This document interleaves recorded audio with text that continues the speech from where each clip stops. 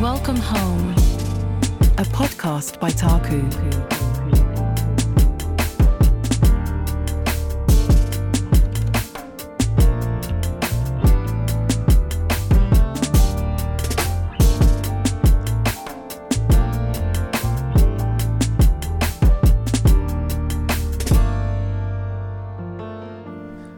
So a lot of people call me like a bedroom producer that came up in the SoundCloud era.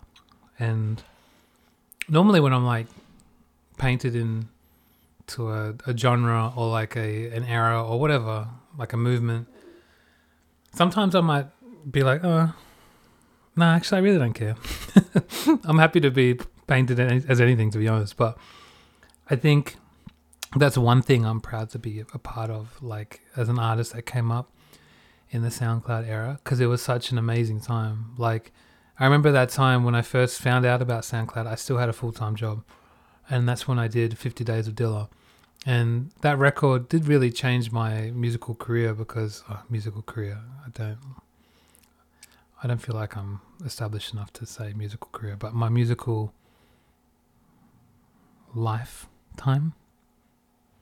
Musical career. Because like I was just uploading a beat a day on SoundCloud, and that's when like people started, like that's when I started, building an audience. And it was just a feverish time on SoundCloud. There was just like a lot of really amazing artists that were just uploading a lot of music and a lot of great music, and it was super accessible. The app was like, the website was just like really great to use. It was just a great time. And I think I didn't think about it when it was happening, but that was really the start of me kind of building an audience based around my music. Before that, I hadn't really done that. And really from SoundCloud, that's how I met people like Joe K and people like Bowie and Keith.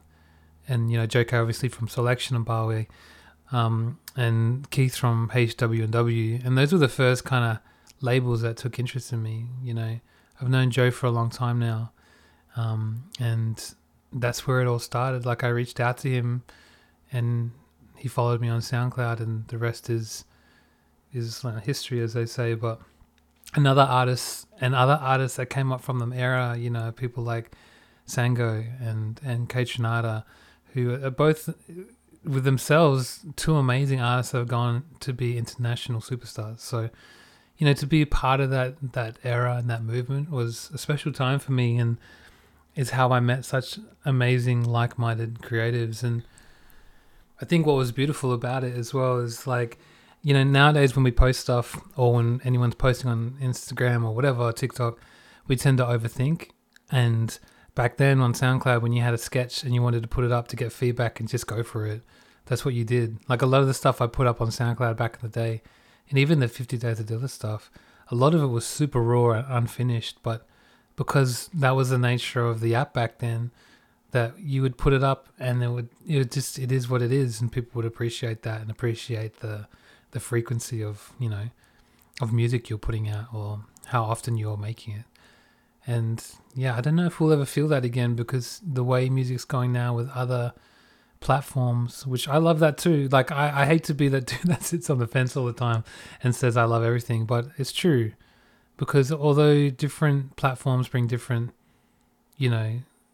things to the table, we weren't making any money from SoundCloud back in the day, and now that Spotify and Apple Music and all the other streaming services are here, we're making money off it. I just kind of look at it quite simply and be like, that's a positive. So, the next person we're talking to today is part of that era, came up through that era, is a Selection family, and just an amazing and kind person that I've kept in touch with over the years, and definitely cut from the same cloth, if I dare to say so. Welcome back to I hate these intros, but welcome back to the Welcome Home podcast. It's not another dude with a podcast. It's deeper than that. Nah, it's just me talking to friends, really. And our next guest is someone that he's listened to me while I do this intro, so it's putting me under some pressure. But he's actually just someone that whenever I see him pop up on my timeline or receive a message from him or see him in any shape or form. It just makes me smile because, you know, he's someone that I respect and someone that I've looked up to for a long time. We came up in the same era. Not to say we are the same artists, but we just came up in a similar time. And it's just great to see where he is now, not only musically or as an artist, but in life. And he's also just an amazing person, really, really, really nice guy. And just, you know, incredibly knowledgeable, incredibly talented, but extremely humble. So I really, it's with great pleasure to welcome Sango to the podcast. How you doing? I'm just playing. I'm good, man. I would say sometimes I do like ratings of like how I feel. On like a scale of 1 to 5, like 5-star. I'm at a 4.8. Wow. After that intro or just in life? In life. I would say last year and the year before that, solid 3, 2, maybe 1 at one point. You know, so we came a long way. Amazing. Mm-hmm. I mean, like, I've known you for, you know, dare I say, like, almost 10 years. Yeah. And it's like, you know, when the SoundCloud era popped off, which everyone talks about, the SoundCloud era, and I still kind of feel weird about it because it was like, it was an interesting time. Mm-hmm. You know, tell us about, like, for those that don't know Sango, there won't be many, but for those that don't know who you are, you know, who are you? What do you do? Well, I'm a father, a brother, son, uncle. I'm an uncle. Oh, congrats. And a grandson. But outside of that, I'm an artist. I would say sound designer, engineer a little bit, DJ, of course. I think that's everything. And a graphic designer. So I'm a little bit of all of it. And I rap a little bit. I rap. I've became a rapper this year. I'm rapping. Do we get to hear that? Is it out? I am rapping on my album. Amazing. Like the verse took me like half a year to write. But you know, and a lot of is it the lyrics to Shook Ones? No, I'm just kidding. Nah, it's a very, very wholesome verse. Have you always rapped behind the scenes? Like, you know, when you're listening to your own music and you want to catch a rhythm? Definitely don't know. I think my strong suit is flows. Like, I know I'll be in the studio and someone will be like struggling. I'm like, try this. And like, you know. So I'm good at that, but not writing in the sense of like, I'm a creative writer, but like, man, it'll get too creative or too left field or just weird. So right. I'm writing like poetry at this point, you know. Well, it's better to be like that than too on the nose. I tried rap because I grew up on hip hop and rap. I started rapping on my own stuff like back in the day. Yeah, and it was just terrible. I'll send you what it's exactly how you think it would sound. Yeah, I want to hear that. Yeah, it's with Xavier Omar actually. Amazing. He's helping me. He's like he pushed you to do it. Well, yeah, because like I sent him the song with vocals with me. I was like, "Can you get on it?" And he was like, "Yeah." So he just did. You're already on it. Yeah. So and then I went back and redid everything, and then like I was like, "I don't know about that." He was like, "Nah, keep it." I'm like, "Okay, I have to rewrite everything now because this stinks." You know, Xavier and Sango, though, is like, you know, name a better duo. You guys make amazing music together. Oh, I would say this though. I you know how you like when you're writing a paper and you have somebody proofread it. I FaceTime Smino, and I know name drop, but this is for the sake of the story. I FaceTime him and he's telling me, "Nah, you gotta do that. You gotta do that. Let me hear it." And like he's helping me how to. I'm like, I'm struggling with this part of the verse, this part of the verse. He's like, you need to simplify your verse. You're saying too many words, and just, I was like, oh. So I went back and just took out some of the words, and thanks to him, he helped amazing. me. He unlocked something in my brain, like, oh, you don't have to say everything like Eminem, you know. Were there too many acrobatical mathematicals in there?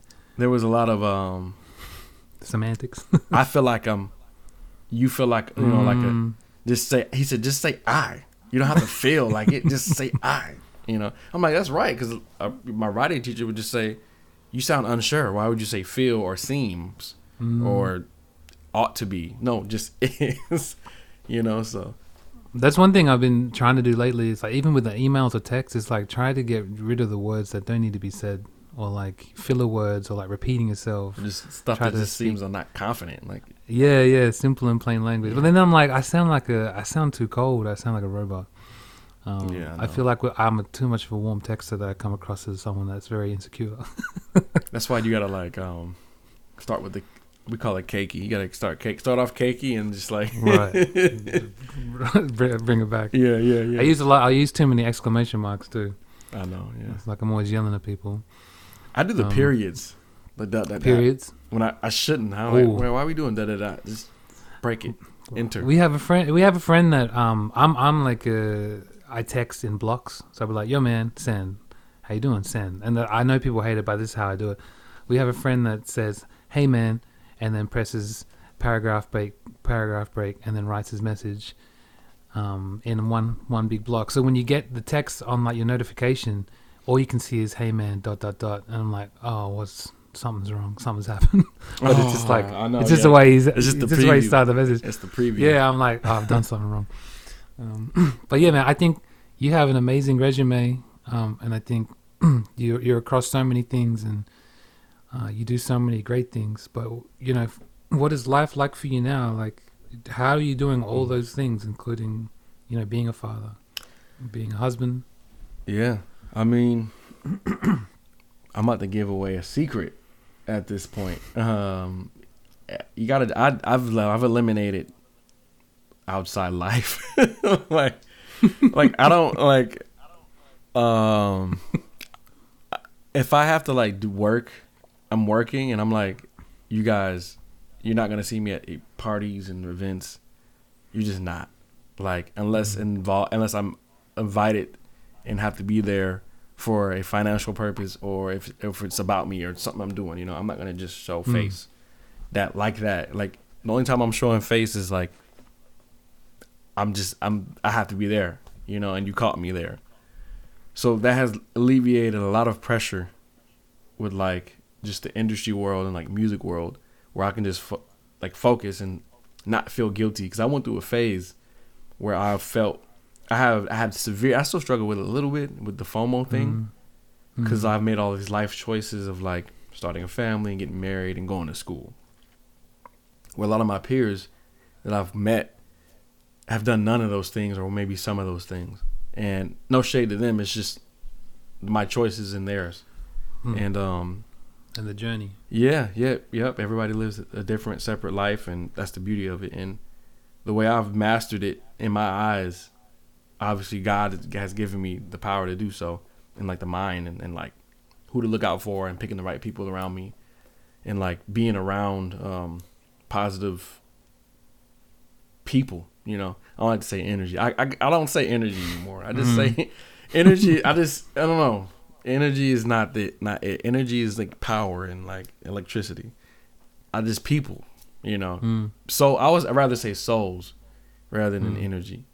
I'm surrounded by great people, and they've helped me realize that it's okay to be father, husband, and just be out the way. You know, and I've mastered being comfortable with that, and that has opened up so many doors for me, because like now I'm gonna just speak unapologetically Christian at this point. Oh yeah. Yeah. I've realized that what God has been doing is that like I've focused my energy on the things that He wants me to focus on, and all the things that I secretly have my eye on, but I'm trying to peek at it, but like. It's kind of like I'll divert a little bit. It's kind of like when Michael Phelps was in the Olympics, and they were like, it was that one race. I think it was like Ryan Lochte or somebody was racing Michael Phelps or Ryan Lochte, and they were looking as they're swimming, and it made them lose. And like God has told me, just when you're winning, or when you're like racing and you're winning, don't look back, don't look left, don't look right, just look forward. Focus on the things you have to focus on, and you're gonna finish. You know. You know, in your race. So that's how I've really balanced a lot of things with my life. And music has been like a slot that I like tend to, on top of it. And it's a very important thing. Music is is important, We wouldn't be talking if it wasn't for music. So I treat that and I water that plant as such. Like that has to be part of the cycle of like my everydayness. Like, okay, I have to be a musician at some point. I have to be a father and a husband and whatnot at some point. Some of those things don't turn off though. Music, you can turn it off. That's the great thing about it. But some of these things, you better not turn it off. So right, yeah, you need them. Yeah, I think that's a great perspective because I think we have similar paths. I'm a Christian too, and it's like there did come a time where you just have to say no to being that kind of artist of like going to events and having to show up to things that you might not just have time for. I struggled with it because you just feel you want to support also the people that are in your circles, but it gets to a point where you just can't do it, especially when you become a husband. It's like there's certain scenarios or things that you're just better off at home. Better off at home, better off put away. We call it put away. I'm put away. Put away. Yeah. Like, and it's no like, it's like I'm not acting too good for anybody. It's just like, no. I have to be home. Like, I have to be home. And I was talking to my friend. I was like, yo, remember that Drake line? He was like, y'all running around on the road, never coming home. I was like, Drake said that. You know how busy Drake is? And like how big he said that. Like even Drake goes home. And now he has to because he has a kid and stuff. But it's just like, yo, like I wish some of these spaces were like elevators, like maximum capacity. It's like, look, done. You don't have to like be there. That's why we have all these studio sessions with like 5 million people just in there. You got a photo guy, you got a camera guy, you got a content. This is just let's just create first. Unless this is just like unless you're documenting something. Right. But we don't have to. I see that all the time. In Australia, it's becoming a thing where before I even hear about someone's body of work or them as a rapper or a musician, they have 7 music videos under their belt. And they have like all this content of like visual things. And I'm like, I haven't heard a lick of music in the stuff that I've heard. It's like, it's just changed now. People... that's why I bring back the SoundCloud era because I feel at that time we were just pumping out music. We were just putting it out and we were just like, oh, damn, did you hear that Sango edit? I want to do an edit too. And then it's just like, it just became this thing where we're just like constantly working on our craft. And I do love what you said about music being a slot too because I find that even with myself, it's like music, I'd never want it to not be a part of my life. It has lessened, it's with more responsibility and my life changing, but even if it's 30 minutes, I have to do something musically related. Otherwise, I just like, it needs to be part of the routine. And like for yourself, having that slot I'm sure it's lessened the time, you become a father and things. Has that affected the way you view your time on music? Has it amplified it? Like, you feel like you get into your groove quicker or? That's a good question. That actually makes me think about a lot of the times where people want to get into music and they're a father or a mother. And it's just like, I have to dedicate a lot of time to learning first, So I got lucky because I started when I was like 14, So all that just obsession was like from 14 to like 21, 22, 23. So now I'm like, I've put enough work in to like, now if I pick up a PC or open up the laptop or like just plug in my piano keyboard, you're straight. It's just like boom, and I don't have to work. I'm not working on something every single day for hours on end. I mean, I have been, because I have an album and stuff like that. But that's like, okay, now I have to make it up somewhere else. Like that time away from things that are important, I have to make up. There was a moment in time where I was like, wow, I haven't cooked dinner in like a week. This is all we're eating, and like Angela's tired and she's tired. Like what? That's just, cooking dinner is important. Why are we not doing that? It's a 3-hour exercise with the preparing, the eating, the cooking, and then the cleaning up. It's a big chunk of the day. Yeah, it was. I would definitely say, not to like transition too much, but I would say from the hours 2 p.m. all the way to 8 is just father time. It's daddy time. It's like, it's full on. I mean, in the morning too, because they have school, and on the weekends it's different. But like, it's from that point on, and it's fun though. It's like homework and, you know, eating with them and like just talking to them, spending time with them, and also. So that's from when they get home till bedtime. To bedtime, and then you know, after that it's just like, you know, quality time with my wife, and then I like to spend my days working at night and not too late. Sometimes late. I have to like warn Angela about it. Like, okay, I'm staying up till 2 p.m. I'm gonna sleep until it's funny sleeping. Sleep until like 8 and 9. You wild. Yeah. Oh, 9. They got 9 this morning, man. Back in the day, sleeping man. for a father, from what I know. Like, it's definitely a sleeping. Man, I remember sleeping in, and I wake up at like 1 o'clock in the afternoon. Yeah. I'm like, that's not sleeping in. That's just oversleeping. Yeah. You know, so. This is irresponsible lifestyle. Yeah, I know. And there's no like grid either. There's no like this day. It's just like a mental thing. Like sometimes I'll be like, you know what? I'm gonna have to take an extra time to work on music because I just didn't have. It wasn't clicking today. Or you know what? I need to tend to this in my relationship or tend to this with the kids. So everything takes its turn, definitely. But it's just. You gotta like when people say listen to your body, like, and it's funny because like when you listen to your body, you can't. If you have to like go to the bathroom, you have to. It's a feeling, but it's hard to have that same thing with like like in the mental space because like we don't like it's not painful and like to have you know what I mean. So we have to start listening to ourselves mentally too, you know. True. Like step away from the computer, like this. That's why people just like don't even press save. They're just like. Yeah, no, that's like, I think that's like a better way to put it. Yeah, listen to your mental state because like your body, like you said, it's like sometimes it's the response is so you know, instinct. Like it's like instinct to just do things. I know. But then sometimes we just fight. It's like no, I can keep pushing. It's like 2 a.m. and you know your wife's asleep, and you're just like. You slide into bed. It's just like that's the way it is. Sometimes it gets like with music. Sometimes you just hit this, and it's rare. Like you know, from back in the day when you're just making beats 8 hours a day, have something to eat, and then go back at it again.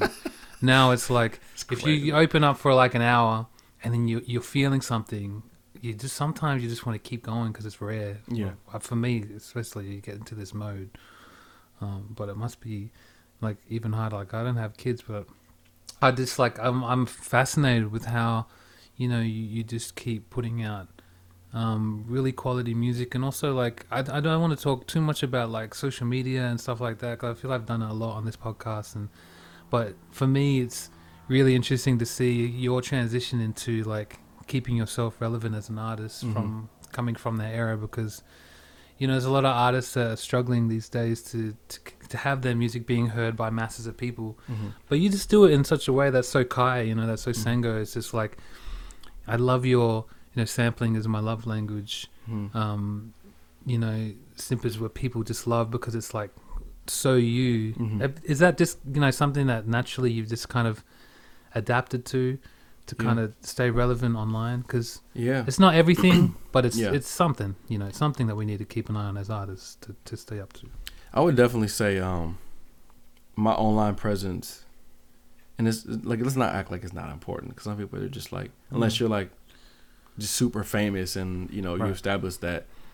But I feel like I'm at a point right now where I feel like I have to at least engage periodically, like at least once a month, I have to make something engaging for people to grasp onto. And the thing is, it's like I always ask myself when I'm on Instagram or whatever, you know how many times I just scroll right past like even the homies stuff too. Sometimes I might see somebody's I know them, like, oh, it's cool. that person spent like I don't a budget, and you know it's just like all for us to how it just is. scroll, That's how it is, right? Yeah, You know, it's how it so I keep that in mind, man. Even with the music making thing, it's like sometimes people you're dropping the album and just, you know, they might not go back to it, and that's okay. But the thing that keeps me afloat is knowing that that's not the majority of people dealing with me. You know, they're like most of the times they're engaged because they're engaged. You know, it's not like they're just following you for no reason, and that's where a lot of like the times are like the enemy can steal your pride and like of what your work is by making you feel too humble. Like but the humble trick is funny when it works against you. It's like like no, like actually own up to what you're doing and like what we say here, boss up. Like just take like ownership of it and like continue to do it. So I think in my way, I like to like keep it balanced where I'm showing off things, but I'm also just not overdoing it because I don't want to be like just some, you know, wind up toy, you know, where it's just like I'm desperately relying on reels and TikToks just to keep people engaged. I'm like seeing these numbers like, 200% engagement. I need to do, you know, like what am I selling? Yeah, I'm not gonna just be doing something just for them to not. Where is this leading to? And that's the thing about TikTok and Reels. A lot of the times, it's not leading to anything that's gonna make you money, which is pretty cool in a sense because it's showing you you don't really care about the money. But a lot of times, it's just ignorance because you don't even know, or to think that that's something that's possible. You're just like, I just want to. You just value the fact that you're seeing like the views is just enough. Like, oh, I got 5,000 views in 2 hours.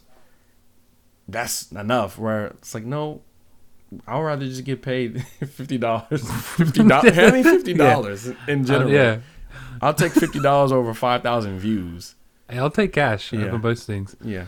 Yeah, it's like that. I mean, like a lot of people get caught up with that kind of like they create a piece of content and it might be so unrelated to what they do as an artist. By the way, I love that AI piece of the Mecca basketball thing. That was fire. Thank you, bro. And I'm doing that stuff because I just want to work on something creative with like basketball. And you know, we're big fans of the NBA and basketball in general. Yeah. I think the older I get, I just realize how obsessed I am with basketball. My wife knows too because it's like constantly on. And when the off season's on, I find another league to follow. But it's like I have one question. Have you met Andrew Bogut? I have. he's my favorite Australian. Oh, really? Andrew Bogut. Not Luke Longley? Huh? Say what? Not even who? Not Luke Longley? Nah, I would say Patty Mills. Oh, Patty. Patty's a legend. Yeah, because he's like the first indigenous Australian player ever. He has his own indigenous league out here in Australia too, like youth indigenous. That's fire. Yeah. Also, one thing I find funny about Paddy, not funny, but I find admirable is like when Australians go to America, there's some that will adapt the American accent within a day. And there's some like Paddy who've been there for decades and he still talks like an Aussie. And it just goes to show that it's a choice. It's a choice. It's a choice that, you know, how you speak is a choice.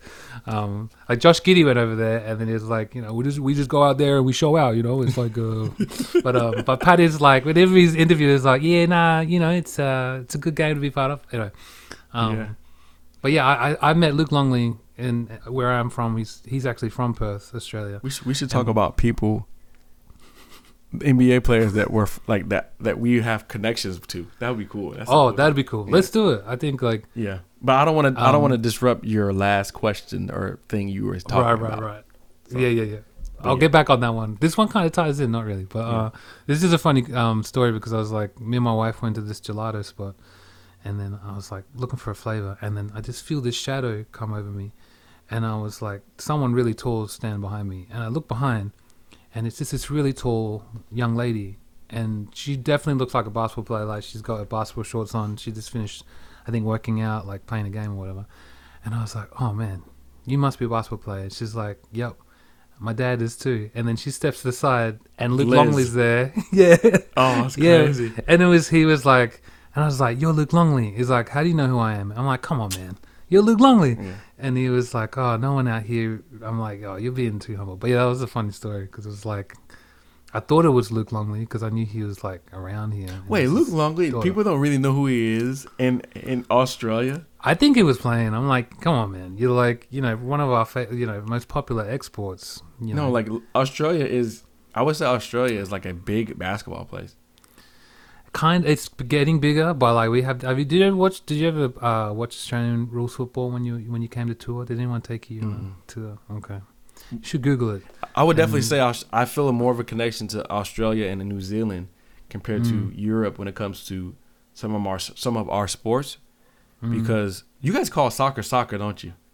We call it soccer, yeah. Yeah, see? Yeah. It's changing now a little bit. Yeah. Because the European influence in Australia is like they're trying to. You know what I mean? Like we're just like, our sports are just, people. We're in our world. Rugby is just such a big thing there, and all that. Rugby in the US too is growing. Yeah. But we digress. I think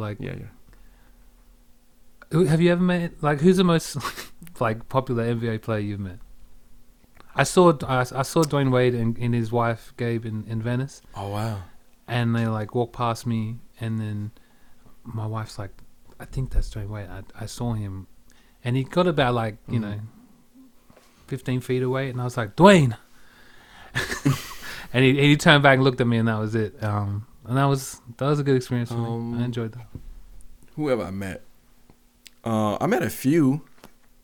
Who's the most famous? Who's the one that you really Zach LaVine? But the thing is Zach, though, wow. we could talk. This is where it's funny because I'm from Seattle, and Seattle's a big basketball place. So meeting people and seeing people, it's just like people from the neighborhood. So Zach LaVine and Jamal Crawford and DeJounte Murray, those are all guys from Seattle. Jason Terry and. Did you say LaVine was from Seattle? Zach LaVine's from Seattle. He's from Bothell, Washington. I didn't know that. Yeah. A lot of people. Isaiah Thomas, not the Piston, but the Celtic. And then growing up in Grand Rapids, Devin Booker's from Grand Rapids. Like he's from down the street. Like he went to high school right there. Crazy. Yeah, but he moved to Mississippi after. But he's from here. He said in an interview, Devin Booker's from here, this city. Xavier Tillman, and he's on the Grizzlies. Who else is from here? A few guys. I don't know. I have to just think about it. But a lot of these, that's Devin Booker is the most famous basketball player from Grand Rapids, though. Hands down. He seemed like an LA dude. Nah, he does. He's ambiguous, man, when it comes to his how he is, because growing up in Grand Rapids and then moving to Mississippi, that's just two random places that just people can't really grasp. That combination of two is now Devin Booker. Yeah, and he's Mexican and black and Puerto Rican, and it's just he's just America. He's just an American. Yeah. That's exactly he's what it a is. melting pot. Yeah, it is. Yeah, exactly. So that's cool. But yeah, I would never say the most famous though is probably. No, I didn't say no. I probably Gary Payton. Oh wow! I was young though. I was too little. Amazing. I was too little to actually cherish it. But it was Gary Payton in Washington State. Yeah, he did a kids the youth thing, and we were there and we met him. Yeah. I mean, to segue from this basketball chat, I know that outside of music or just in general, you're quite a passionate person. Mm-hmm. If you follow Sango on any socials, you might just see splashes of hey, here's some of the thoughts I have on food, or here's some thoughts I have on American confectionery, or it's just schooling people on your thoughts and your passions. But as a whole, what would you say kind of built you as a person growing up? What were your formative kind of influences and things that you even now? I would say my mom and my dad, they grew up. It's funny, they grew up miles apart, but didn't know each other, and they met in the military. My mom's from Indiana, Gary, Indiana, the birthplace of Michael Jackson. My dad's from Chicago. They met in boot camp, and I felt like them having military babies, my family or my siblings, that was already the root of us being different, because we were just on the base and stuff. And then growing up in Seattle, that played a role, and just the stuff my parents grew up on, and just like even explaining to you earlier, like how my mom grew up Muslim and like Christian, and my dad grew up with like a gangster grandpa, a gangster father. My granddad he rest in peace. He was like one of the original vice lords in Chicago, and that's like Wow. that is a gang right there. That's not like no just regular. That's like a famous street gang that like was known to like protect. They were hired by Martin Luther King to protect him when he lived in Chicago for a bit, because the police, the Chicago police, was too racist to like protect him. So he was like, "Can I get some security?" And like my granddad was one of the people that's actually on the street with a shotgun, like this. Wow. You know, back in the 60s and 70s was crazy, but yeah, all that just knowledge from like just my past and just my people comes into me, and like I'm like just ready to just educate people on the things I've always known, you know. So, you know, I would definitely say my family number one. Mm-hmm. And then like, you know, Angela being married to her family just is just so influential on me as well. Because it's funny, because I met her before I even like became known for music, you know. So she's just I give her a lot of credit for like where I'm at, you know, musically. So yeah, I would say that. Oh, amazing. I mean, like, you know, the journey is so interesting. You know what I mean? It's like we're constantly formed by different kind of experiences, people we meet, people that we bring into our family. You know, when you get married, and you know your family extends, and do you kind of like see your kids being creative too? Being a creative yourself, is that something that you're like, you know, trying to instill in them, or you're trying to give them space to be like, here's what dad does, but it's up to you. You know what I mean? It's like, I would definitely say like I am not gonna ignore my kids' passions. But I'm also like, okay, LeBron has a son that plays basketball and he's amazing, you know, and 2 sons. yeah, and like you have like famous musicians that, you know, have sons and daughters that are going to be amazing, because it's genetic, you know. It's not only that they see it growing up, but it's just like in them, you know. And my grandfather was a musician, you know, so I think they're like, yeah, my children are creative. They're very creative, and Angela's a creative person too. She's a big writer type person, and like she loves books and that type of creativity. So my kids are just, yeah, I can definitely, if I could just randomly like just throw out like occupation I could see them doing at a young age, like from now, I could definitely see Raquel.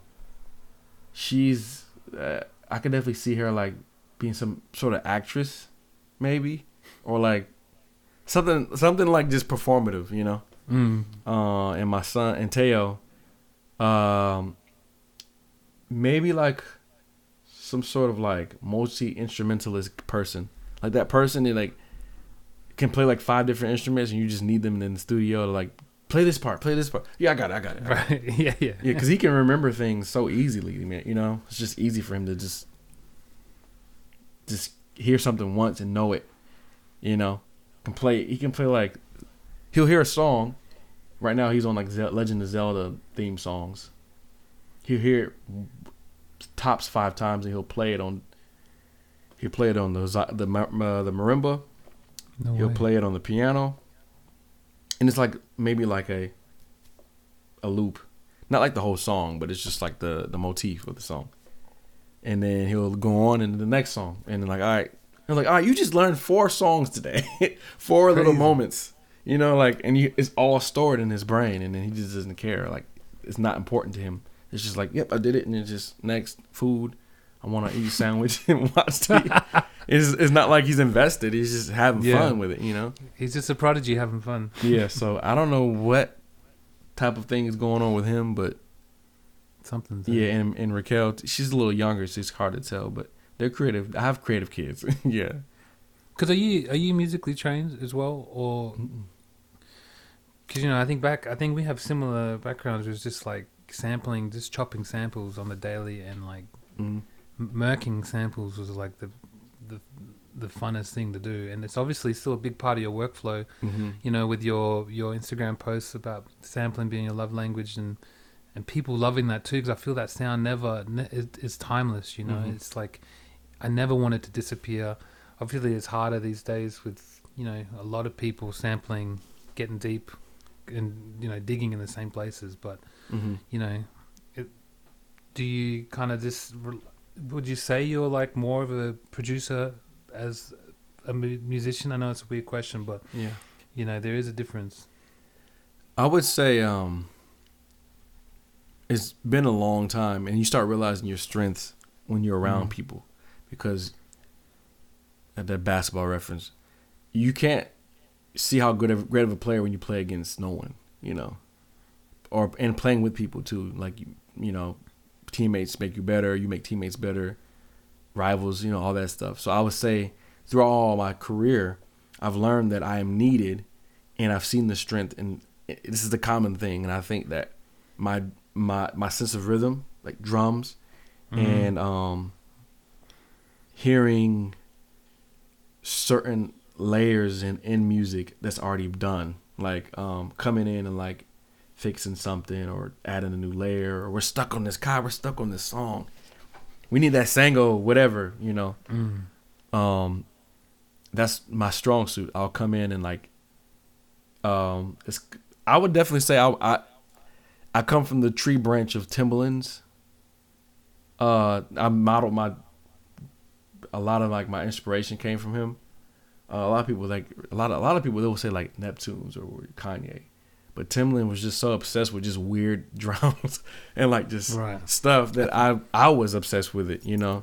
And I feel like Tim as well doesn't get that kind of like, he's kind of like a low key everyone's favorite. He's never like, you know, who's your most influential, but he should be really up there with like, you know, the Neptunes and Dilla and Madlib and, you know, the other greats, because he was just like, yeah, like you said, he was just a freak. You know? Yeah, he man. did crazy things. So I would answer your question. I would definitely say I'm more of an artist, but I see the basketball reference. If I could, and you answered this question too, if I could make myself into a basketball player archetype as a producer, I am 1,000% a point guard. I know I am. Yeah, I know I'm a point guard. I'm more of like a two-way playmaking shot creator point guard though. Right. I make things out of nothing. I've definitely done that before. And I see the floor like nobody else can. And my ball movement is impeccable. But I just stick to my play style. I'm not going to be scoring a lot. But I can create a shot out of nothing. I'm not spotting up and I'm handling the ball, facilitating, and if the shot opens for me, and if the clock is winding down and I have to like figure something out and it's in my hand, it's like 5. I'm not gonna pass it like you shoot it. I'm gonna make a shot, post. I don't know, man. Maybe get a foul, whatever.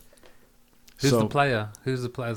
A two-way playmaking guard, shot creating guard. Definitely Paul Duran. Not two-way though. That's not Drew Holiday, but I feel like I'm more of a. I'm not that two-way. No, yeah, he's too leaning on the. He's too two-way. He's too two-way. I have to think about it. Maybe like somebody like man, Mike Conley. Yeah, I mean, like he's not two-way enough. I know. I'm gonna spend like 10 more seconds thinking. Maybe I feel like Alonzo. I'll let you go, and then I was gonna go. I don't know. It's hard to say, but people sleep on Lonzo. Yeah, they do. But a two-way playmaking guard. A two-way playmaking shot creating guard, for the most part. I could probably just AI. Yeah, you could chat GPT that. Yeah. Let me see what. Mine was the same. It was like, you know, I think it was like a pass first, two-way. Point guard. Because the more time that I just know my strengths, and I know that it's like bringing people together on something, or on any creative project. It's like I know my limitations. I'm very limited musically, and musically, inclined to kind of. I'm not like a Ryan Leslie that'll jump in and be like, bum, bum, bum, bum, bum, Yeah. like, and just like create something from scratch. It's like lately now, it's like even when I work with you, you send over an amazing kind of like foundation. That's that shot creating. Yeah, that's right. It's that And it's bag. just like this thing that's just like, oh, there's something here, and it's like Sango's done this thing, and it's just like adding those flourishes and bringing in another person, and diming off to someone else, and then like even with Lonzo, I was gonna say Lonzo's like one of my favorite players, but also he kind of reminds me of myself as a creator, because when he first came in the league, he couldn't shoot, but like he was willing to like learn and like put in the effort to kind of try and to be better at certain things, and I feel like that's me too. Like I'm not perfect at a lot of things, but I never have stopped yearning to kind of put myself in uncomfortable positions to learn more and like be better, even though it might not be, at a standard that other people, think it should be. I'm just like, well, Right. I'm happy with where I am. And that's another thing. I was just looking at your page before we jumped on. It kind of goes into well with, your slogan for your design. And your apparel line is is grow daily. Be patient, grow To daily. be patient, grow daily. I mean, that kind of like ethos around you and your work.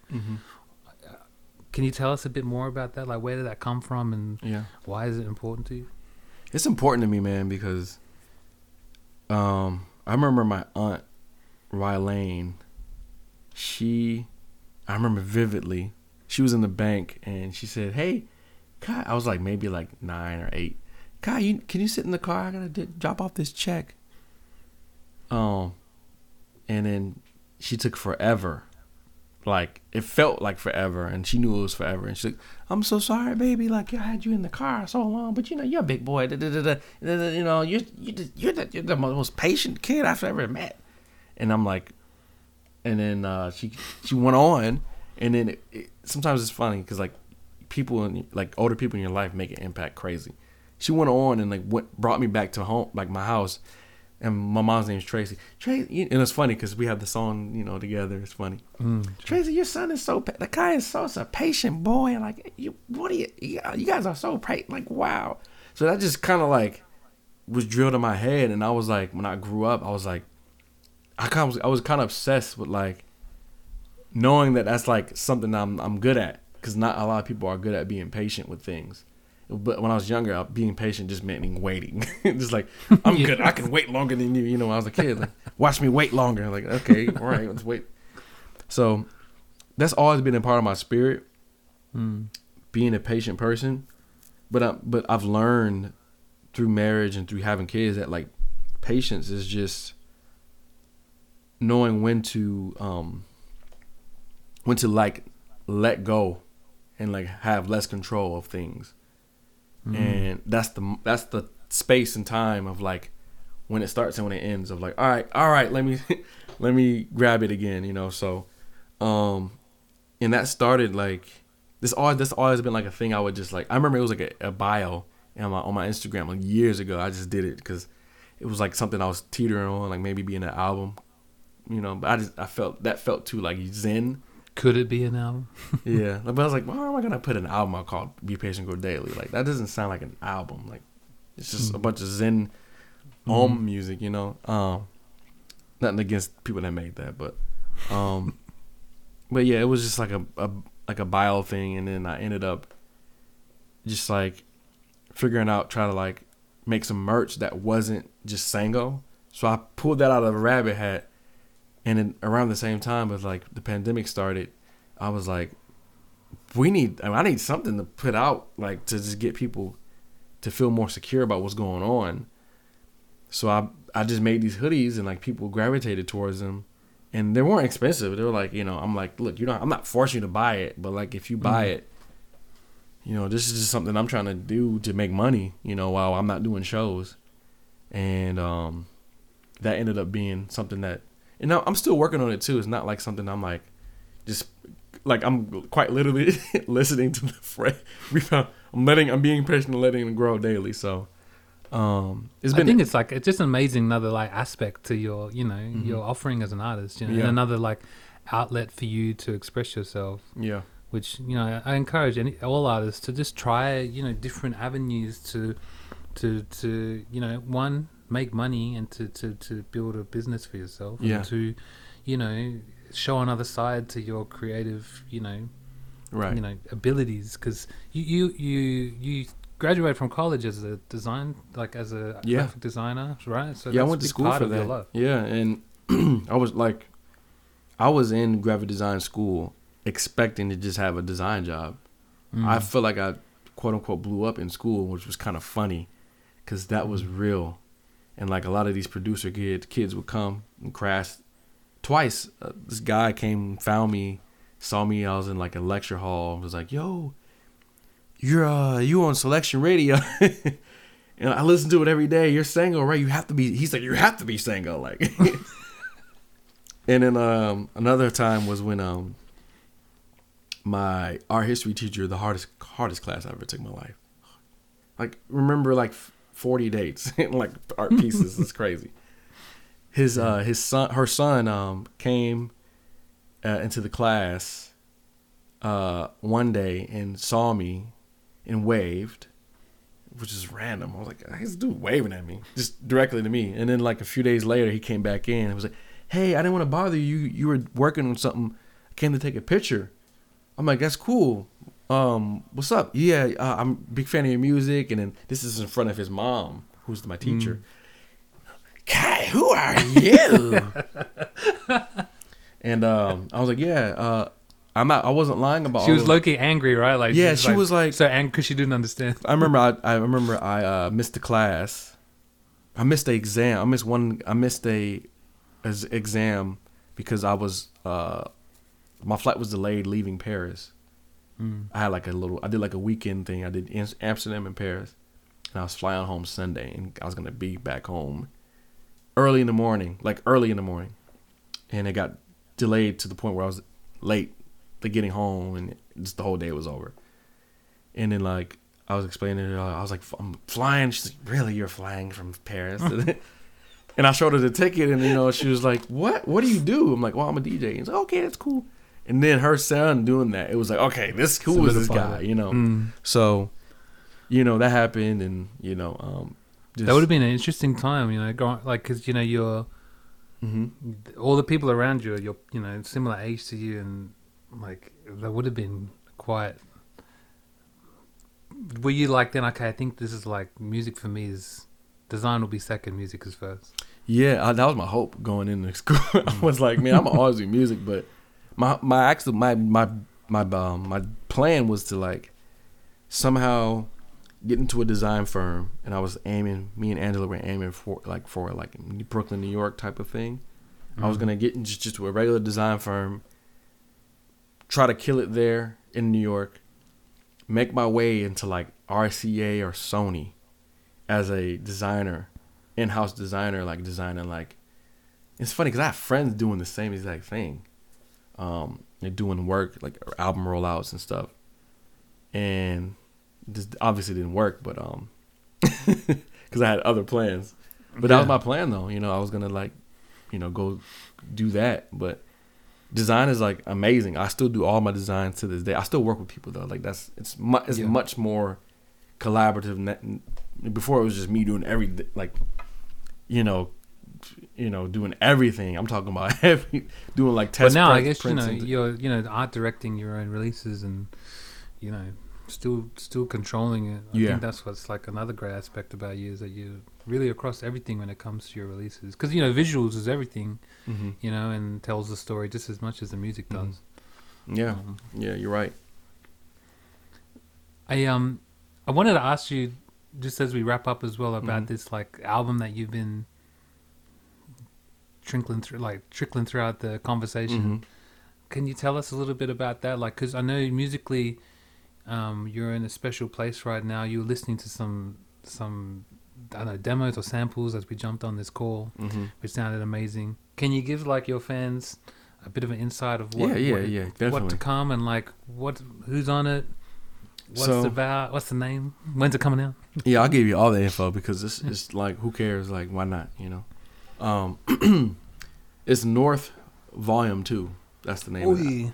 So it's North. Amazing. Yeah. So I went full circle with it, and a lot of the reason why is because I felt like I haven't revisited that sonic space in a minute. Like it's been years since I like felt like, because I drew a lot of inspiration from my family, and like just the richness of it was like just Sango. You know, I had an album called In the Comfort Of. That was more. People like that album, but I felt like that album was an album it came out too late. I wanted to put that album out years before, but I was waiting for a deal, and it was just like, you know, I could have just made more music, but I was like, I'm gonna just follow through. But with North Volume 2, this is everything I've been trying to do, like since ever, you know. So like it's everything. It's like the culmination. Yeah, everything. This is like the first album that I can say that everything I've wanted, everything that I wanted it to be like and sound like is it. There's no things that feel like I'm just like bending over backwards, or like I have to like, okay, well this will work instead. You know, it's I'm getting my way with this album, you know, right, sonically, you know. Because correct me if I'm wrong, but North was that your debut? That's technically my debut album. Yeah. Yep. Some people might say like this might be or another one, but it's people technically say debut albums are like your first album that would chart, or with a major label. That's like your debut album. Everything else is just mixtapes, whatever like that. I'm like, nah, own it, bro. Like this is not your debut album. This is just an album that you were able to like put a budget towards. Right. Yeah. You know. So yeah, this is it though. This album's gonna be it. I'll send it to you. Yeah, I can't wait to hear it. It's. Oh man, it's a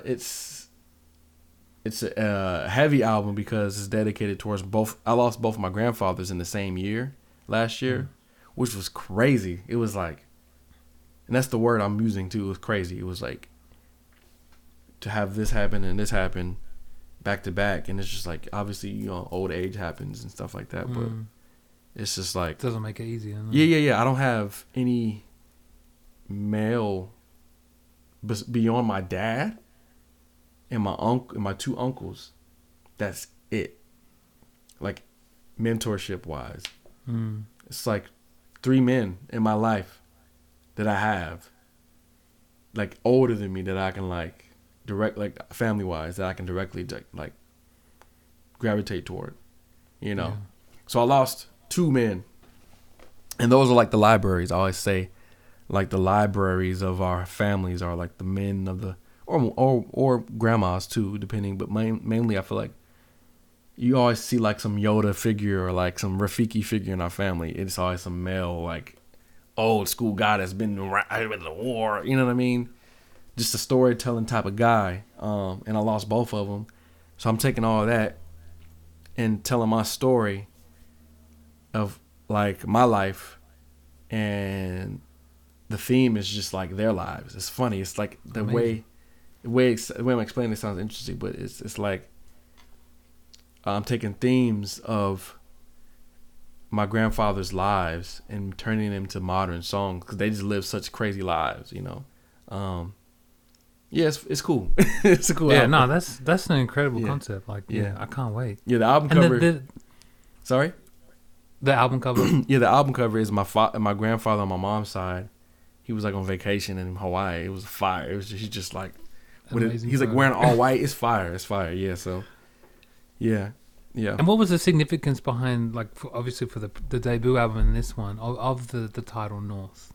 North is heaven. You know, right. It's like it's my secret code. I don't want to say heaven. The first one was dedicated to your. You said the first one. The first one was dedicated to. The first one was more so dedicated toward like where I want, how I want to be, and how I see my life going. Right. North, you know, and like just high hopes. It was like a high hopes. Like I'm ready for the world type. But this is just like now. This album is more. See, I was eerie a bit. I threw the whole like we need this type of track. No, this album is just is what it is. It's just it has a whole essence about it where it's just me. And the art of storytelling too, and with music, you know, we need that. We need more of that. You know? Yeah. And I think it's like we all look up to like Kendrick because he's like the master of storytelling. Yeah. And you know, I think this story that you're telling now is like really fascinating. Yeah. We can't wait. Just imagine. I would say this, and I don't want to like skew you like you're listening, but imagine like if a producer has a chance to tell their story. This is the most intricate and detailed way it's going to be done. Amazing. Yeah, and on top of that, it's like it's so just home. It's like you listen to this album, you're like, man, I mean, am I in this guy's house? And like, you know, just the, you know, the stuff that's going on in the music and like just the stuff I'm sampling, and like, it's just black. It sounds like a black. and this is the one that you're also rapping. Yeah, on, yeah. right? It's just like, it's like, just black. Just like my family, just what I was raised on. Just like, it's Pretty like, yeah. I would definitely say this. I would definitely say, the closest thing I can like compare it to as far as like, storytelling wise and like just how it's put out is, you know, that Saba album that came out. He had his grandfather on the cover. I think his grandfather. It's an older man on the cover though, but that whole album is just about his family and like just his upbringing, and that album it was amazing. It was a very calm album. There's a few good things. A few good things, yeah. Wow, it's a fire album cover too. Yeah, it's just straight up, you know. This album, my album is like it sits in that type of like space, you know. I love it. I think I don't know. I'm seeing a lot of our generation of artists wanting to tell the stories about their families and their upbringing, because I just feel like our older generations never got a chance to do that, never wanted to do that, or there was a stigma around. Yeah. You know, our fathers or grandfathers talking too much about themselves, or like, you know, sharing too much about who they are or what they felt. So I love that kind of, you know, yeah, man, cycle thing. And yeah, when's that slated for roughly? Man, some late summer, hopefully. Okay. So we're gonna see what's going on. We'll keep an eye out. Yeah. Oh man, yeah. I think like I just want to say, you know, so excited for your new music. So thankful for your back catalog of music. Thankful for you as an artist, and thank you for your time, man, to be on. Oh, thank you. Because I know, like, you know, time is precious, and to tell Angela that you're going to jump on a podcast with Regan wouldn't have sold too much for her to be okay with it. So thank you, Angela, for your kindness. Shout out to her. She knows, man, and you know, we've been talking about this for a few days now. So yeah, it's all good. Just quickly sent it to you. Oh, you said it? Yeah. Oh, my man, thank you. Yeah. I just popped that right now. Yeah. That's me on the flight today. Let's just check who won the game today, real quick. Clippers and Suns. I hope. Do you want to make a prediction before you see Suns. it? We need Suns to win that. Damn. Who is a Clipper? Why should they win? Like, right. We got the Lakers.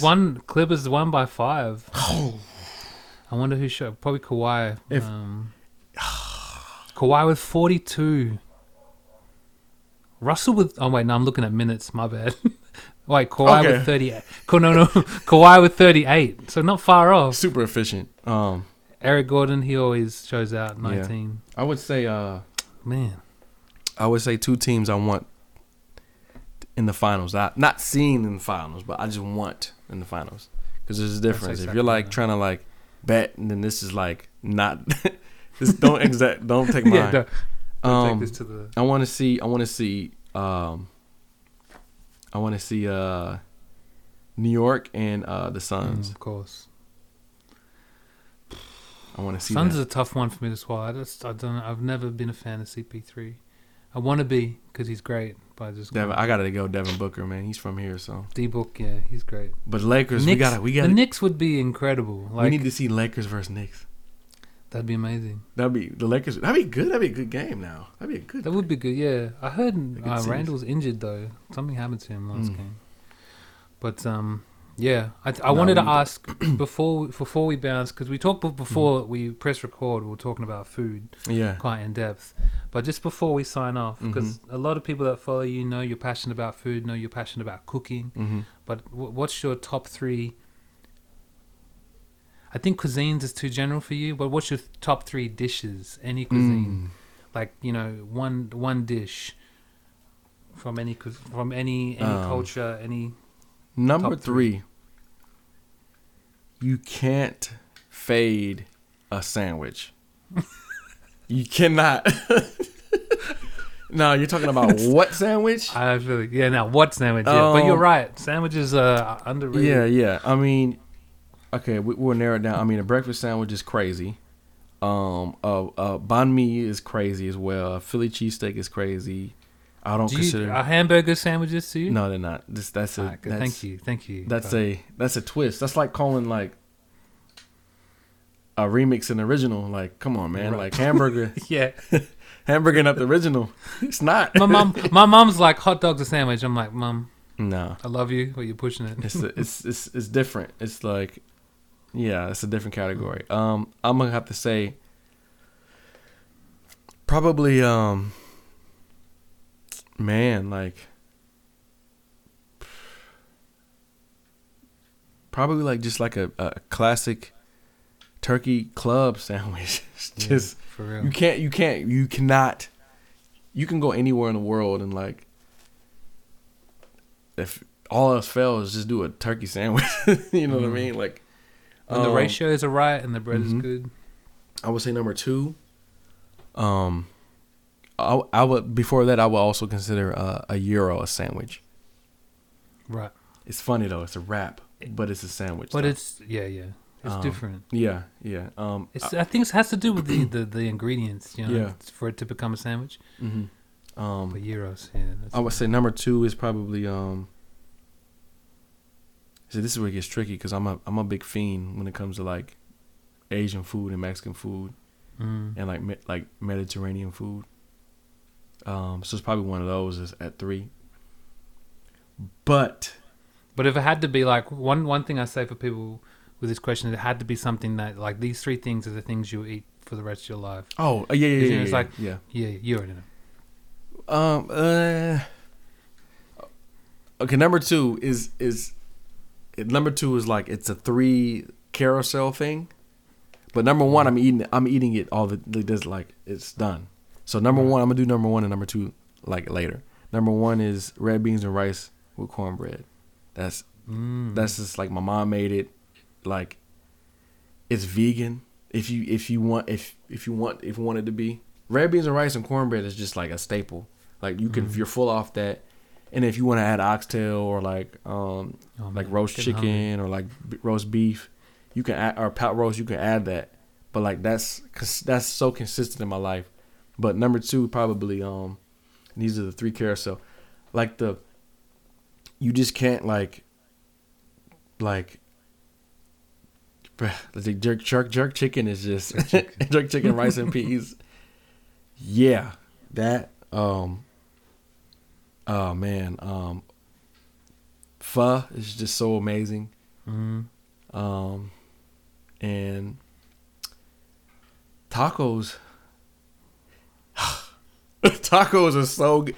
That's like good. I would say tacos is better than pizza. I would say tacos are better than pizza. I can say that full on, unapologetically. Yeah, tacos is better than pizza. No bias because my wife is Mexican. Like I'm being honest. Like pizza, 3 slices in, you're just like that. Yeah, it's like that. It's like that. Yeah, you're just like pizza is not one that you can just like. You're right. I think you're right. I mean, it's tasty. I think it just blew my mind. It's tasty, but it's just. I'm never like. Oh, even man, Italians won't even. When I eat pizza, I'm just like I'm KO'd.